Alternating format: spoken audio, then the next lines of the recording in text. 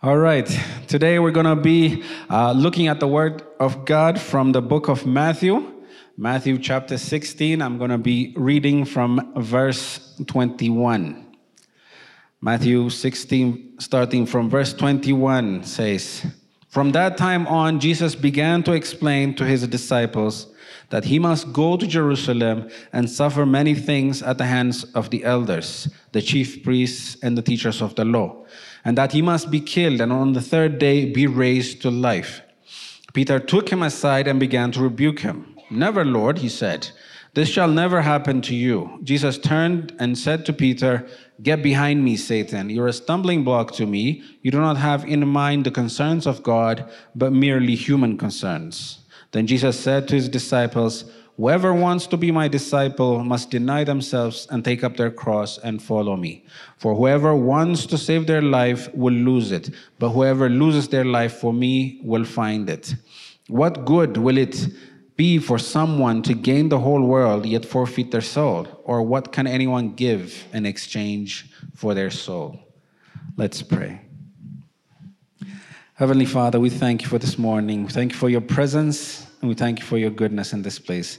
Heavenly Father, I pray, Holy Spirit, to allow me to speak as I ought, to give me utterance, Lord. And I pray for everyone under the sound of my voice, Heavenly Father, for you to open their hearts and their ears so that this may be a message that changes lives.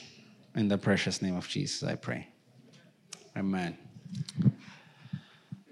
An experienced mountain climber was given a challenge to climb a mountain that has never been, that was the highest peak of the world, and no one had ever climbed it before. And they gave him the challenge, and he was excited to receive that challenge. So he made the necessary preparations. He gathered the necessary equipment. He studied the terrain, and he was building his stamina so that he might be equipped for the climb. But he was really excited about the climb because he knew of the rewards. He'd be setting a new record, he'd be getting recognition, and he was really excited about that.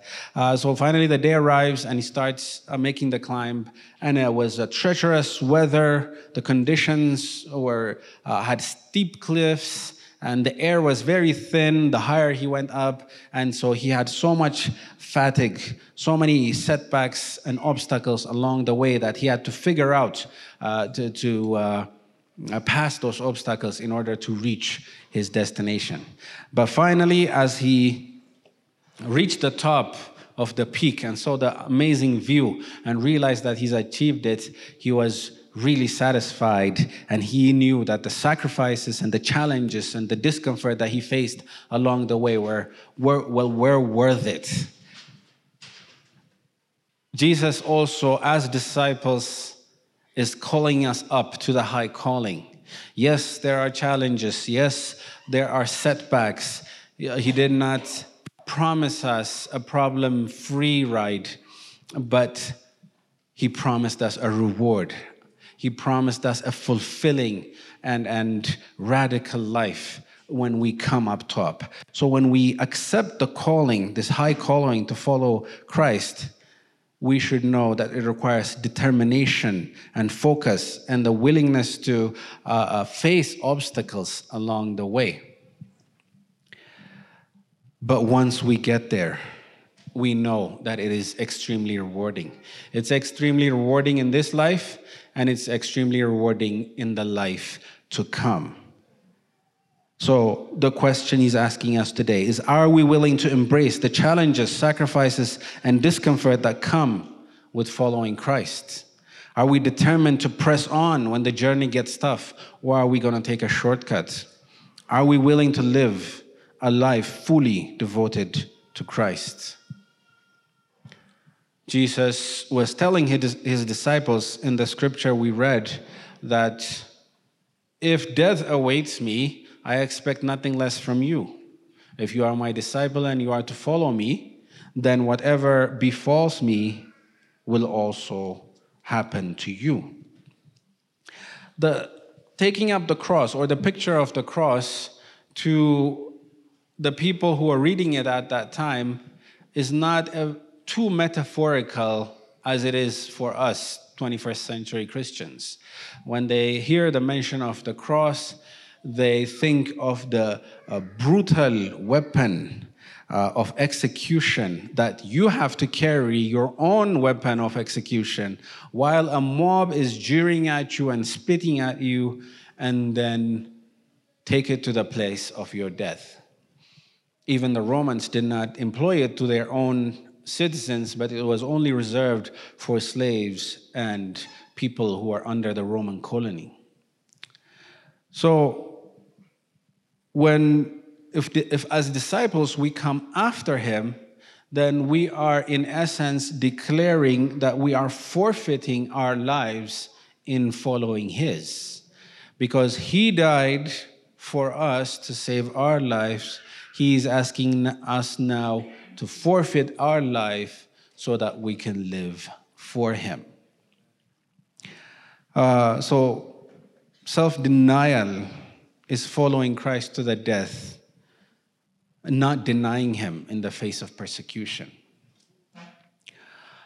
We see Peter, who was challenged in this situation where he denied him 3 times, but later on repented, and history teaches us that he died also serving Jesus' purpose, serving the cause of the gospel.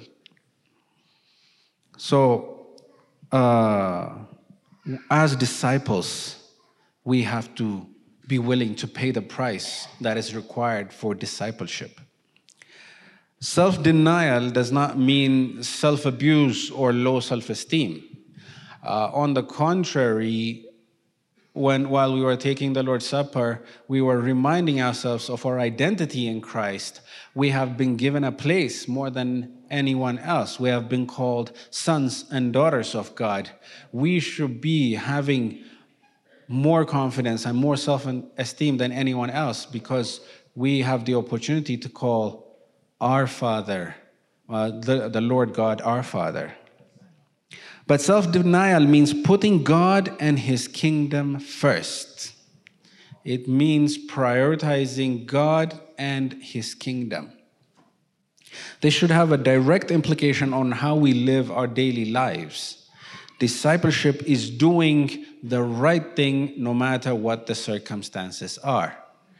If circumstances allow, we do something. If circumstances do not allow, if we skip something, then that's not discipleship. But discipleship says, I will do the right thing. I will follow Christ, even if it's not comfortable, even if I don't get rewarded for it, because our reward comes from him. So self-denial and bearing the cross have literal implication in our lives. After Jesus talked about this in Matthew 16, if you look at the subsequent chapters, you will see that he is giving them practical examples on how they can live out this life. We see in chapter 18, he talks about setting aside self-interest and self-promotion. You remember the story about not allowing others to stumble. The story about the lost sheep. He went in search of the one, leaving the 900.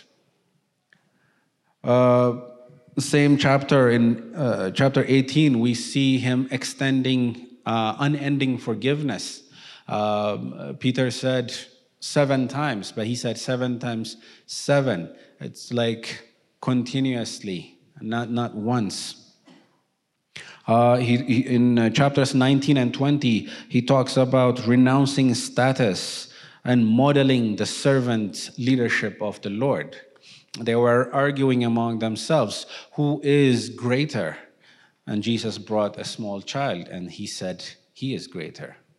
Whoever wants to be greater should become less. We should not be seeking status and honor, but we should be serving.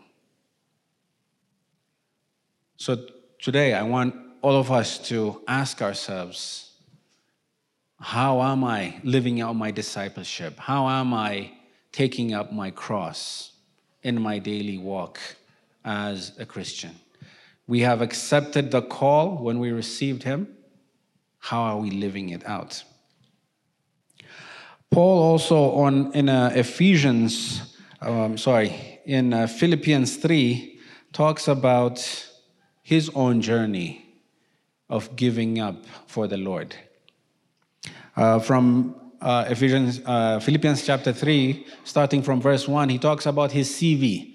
He says, I'm a Benjamin, a Hebrew of Hebrews, Pharisee, taught under the feet of Gamaliel. He was talking about his achievements. Starting from verse 7, he says, but whatever were gains to me, I now consider loss for the sake of Christ. What is more, I consider everything a loss because of the surpassing worth of knowing Christ Jesus my Lord, for whose sake I have lost all things. I consider them garbage that I might gain Christ and be found in him, not having a righteousness of my own that comes from the law, but that which is through faith in Christ, the righteousness that comes from God on the basis of faith. I want to know Christ, yes, to know the power of his resurrection and participation in his suffering, becoming like him in his death, and so somehow attaining to the resurrection from the dead. For Paul, the only currency was Christ. The only thing worth having was Christ. His boast was Christ. Everything else was nothing, less than nothing. And when you think about those things, they're good things in and of themselves, but when he said, in comparison to what I've received in Christ, they are nothing. They are like garbage. It is rubbish in comparison. So, Paul did incur a cost to follow Christ. He could have had a thriving career as a rabbi. He was very close to the leadership. His standing and status in the Jewish community was very high. He was ostracized by his family. He may have lost family inheritance and all the financial rewards from being part of that group.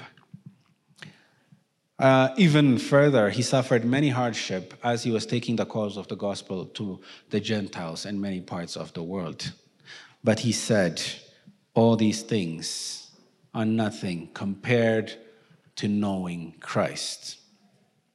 If maybe you've been coming to church, maybe you've heard the gospel, but you're struggling to make a decision because you're thinking, what will my family say? Or what will my friends say? Or maybe the nature of your work does not allow you to make that commitment. I promise you, the rewards of following Christ far outweigh whatever challenges you may face in this life. The rewards continue into the next world. But even while on this earth, the peace and the love that you experience from the Lord are well worth it. But he is asking you, are you willing to carry your cross and follow me? Even for us who are seasoned Christians, we need to rekindle our first love. We need to be able to take a step back and say, what is this decision that I've made? Who am I following? How am I following him? We are so surrounded with comfort and situations that are controlled that we are so quick to lose our temper when things don't go well for us, so quick to lack faith when challenges are faced, and so quick to be disheartened.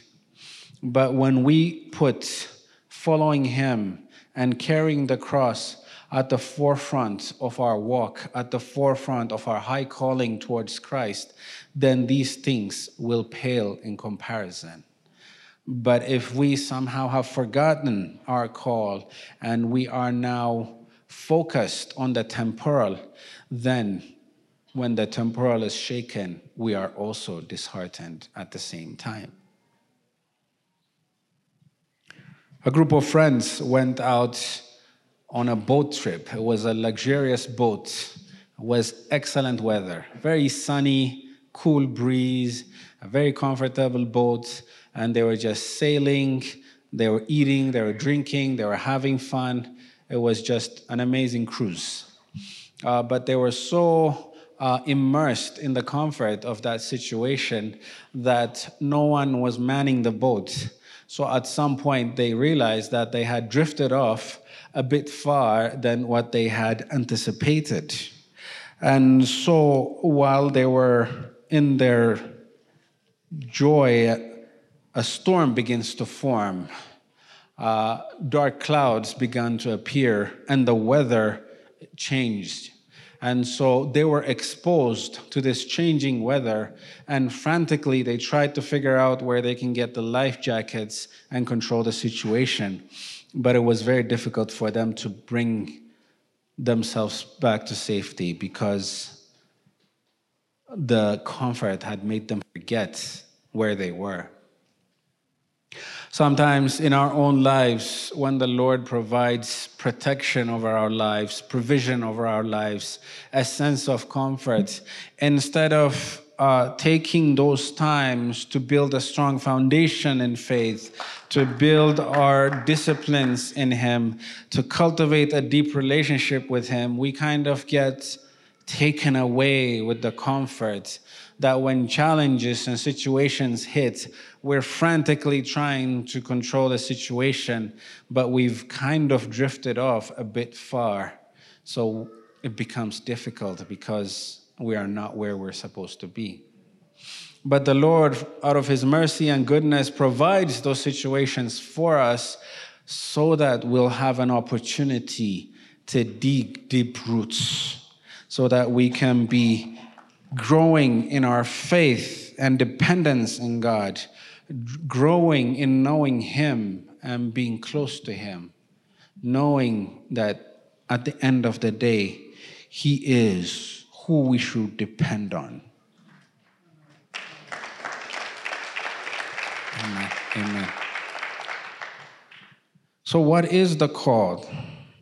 John 17, we see the Lord praying His final prayer.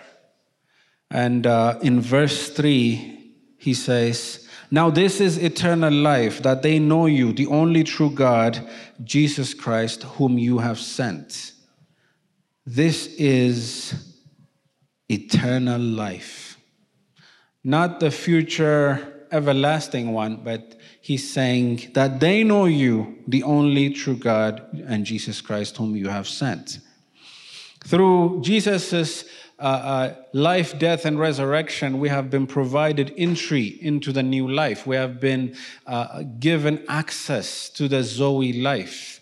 So this eternal life is not just about talking about a length of time, but the quality of life.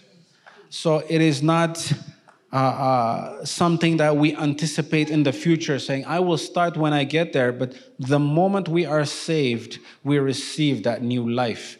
And from that day of salvation up to eternity, we live out the eternal life, that Zoe life, the God kind of life, where Jesus said that you may have life and life abundantly. That is why He has come.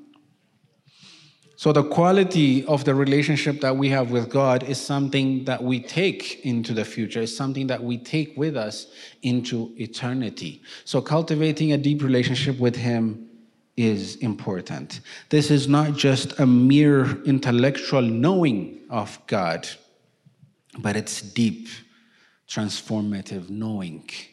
Knowing His taste, knowing who He is, knowing His essence. Being confident in who He is. So, how do we practically apply these things into our lives? Acts chapter 2, verse 42 says, "They devoted themselves to the apostles' teaching and to fellowship and to the breaking of bread and to prayer." Our first call of discipleship is to come to know Him. It's to come to know Him. And we can only come to know Him when we spend time with Him, when we spend time in his word, and when we spend time to fellowship with him. This is what the apostles did. A true disciple seeks to understand and live out the principles and the teaching of Jesus. There's an eagerness that says, I want to be the best disciple I can be, so I want to know your principles. So it is learning about God's principles so that we may be able to live it out. We need to pray because we need God's guidance in our lives. A slave belongs to his master. So we don't do things because it's comfortable. We feel it's the best option. But we say, Lord, what is your will for me in this situation? Give me your guidance. Seeking to hear from him. Discipling ourselves in understanding his ways so that we can practically live out the life of the disciple. Another way is living a life of integrity and character.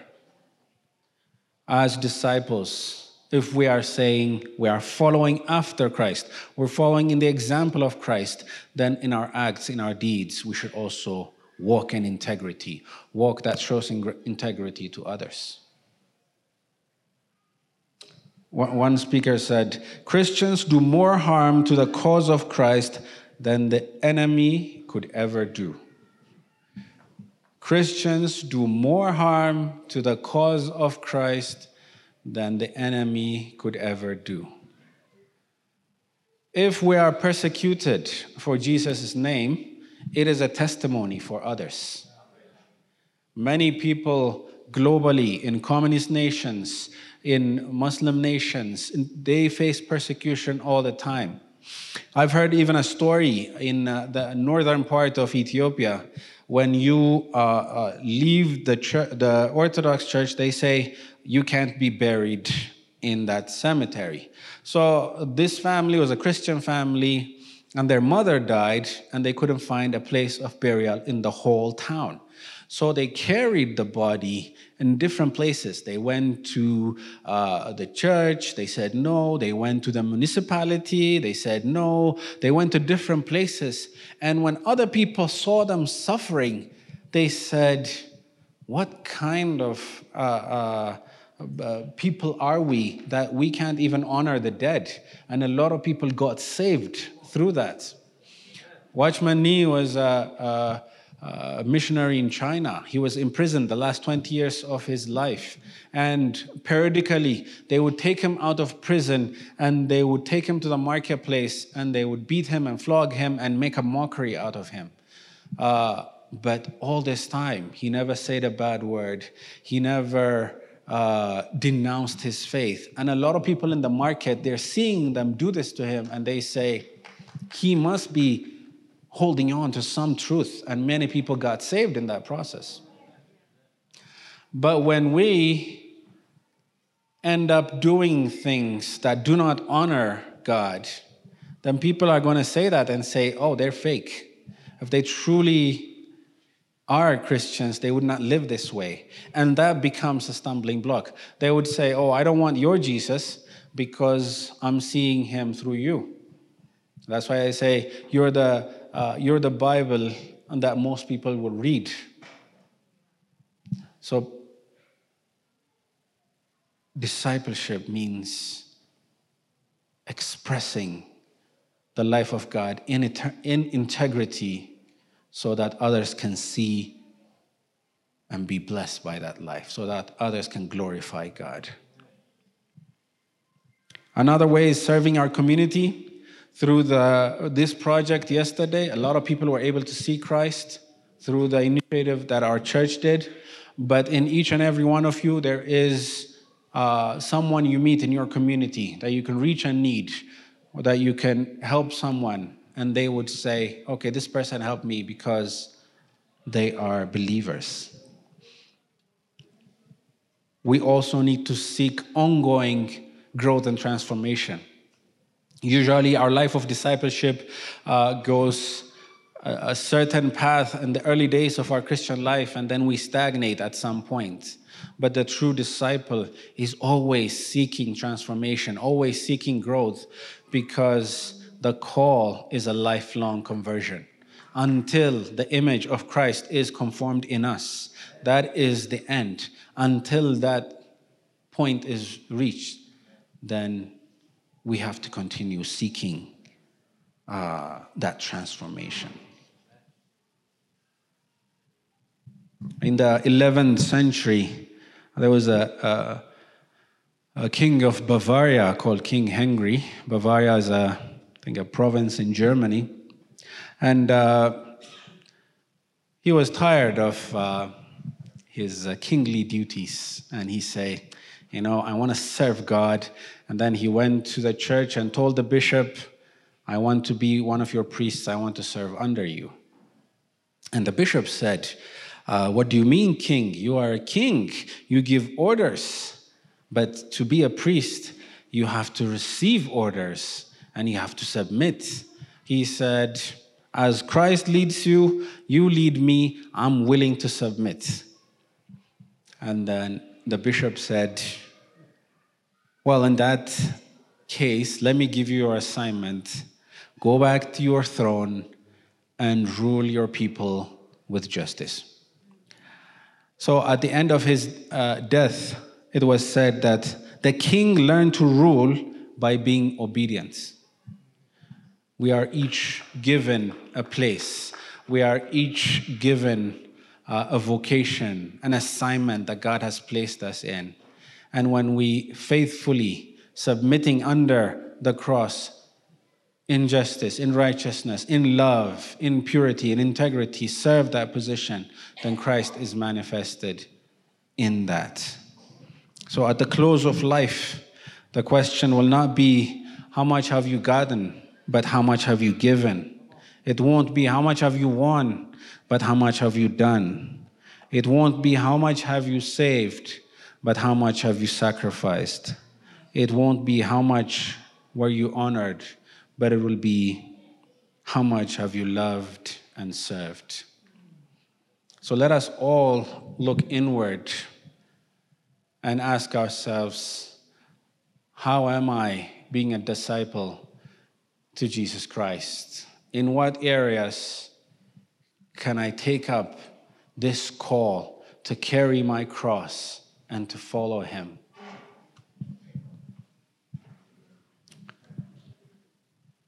Let's all rise to our feet and pray.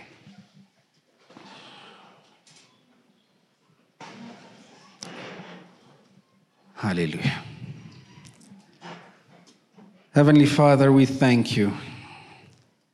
We magnify your name, Lord. You are a mighty God. You loved us and sent your Son to die for us first. You gave us a call of love. You took the first step of carrying the cross and dying. Give us the grace to follow boldly in your footsteps, Lord. Give us the strength to embrace the high calling that you have placed in our lives, to seek you, to seek your ways, to carry our cross, to die for ourselves, to deny ourselves, and put your cause above ours, to put your cause above any situation. Give us the strength and the wisdom to overcome challenges and obstacles, not to shy away, not to turn away, not to choose the easy road, but so that we may be able to follow you. Heavenly Father, give us the closeness and the hunger to seek you, so that our satisfaction comes in knowing you and knowing you alone. Give us the hunger to draw close to you day in and day out, so that we may be able to know your taste, know your love, know your goodness and your mercy, Lord. Draw us ever closer, Lord. We thank you, Lord.